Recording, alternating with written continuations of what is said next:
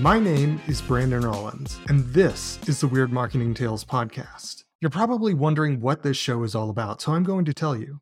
In the Weird Marketing Tales podcast, I'm going to be interviewing small business owners, entrepreneurs, and creative professionals. We've got just two goals here.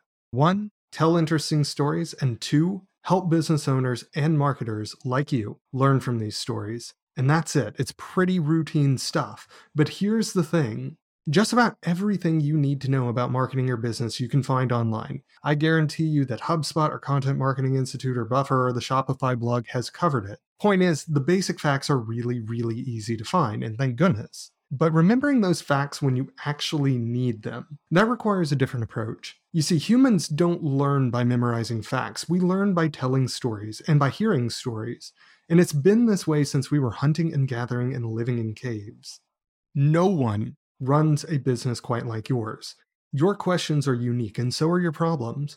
You have to figure out what you want and how to get it. And no two people on this earth want the exact same thing out of life. That's a fact. You see, on our blog, Weird Marketing Tales, we focus on the unique and the bizarre. Everyone's talking about Tesla and Coca-Cola and Apple, and those companies are great, they are profitable, they know what they're doing, and they're good to learn from, but how does that apply to you directly? That's why we prefer to write articles like How Critical Role Made Dungeons & Dragons Cool, or How Karen Steiner Serves Up Awful Customer Service and Makes Millions. How on earth is SpongeBob SquarePants still relevant in 2022? Why Formula One is so popular right now? And, one of my personal favorites here, How The Room Made $30 million by being a terrible movie. In every one of these articles, some unusual brand solved an unusual problem with an unusual approach. By seeing how problem solving works in real life, and by telling stories mixed with humor, we hope to inspire, educate, and motivate you. And the podcast, well, that's an extension of the basic idea. There's nothing quite like hearing real people talk about their lived experiences. On this show, we're going to have a lot of fun guests, like someone who makes a living by creating digital versions of board games, someone who is creating toys to help people actually get in the habit of practicing good cybersecurity, and someone who built a marketing agency from scratch to help people win big on Kickstarter.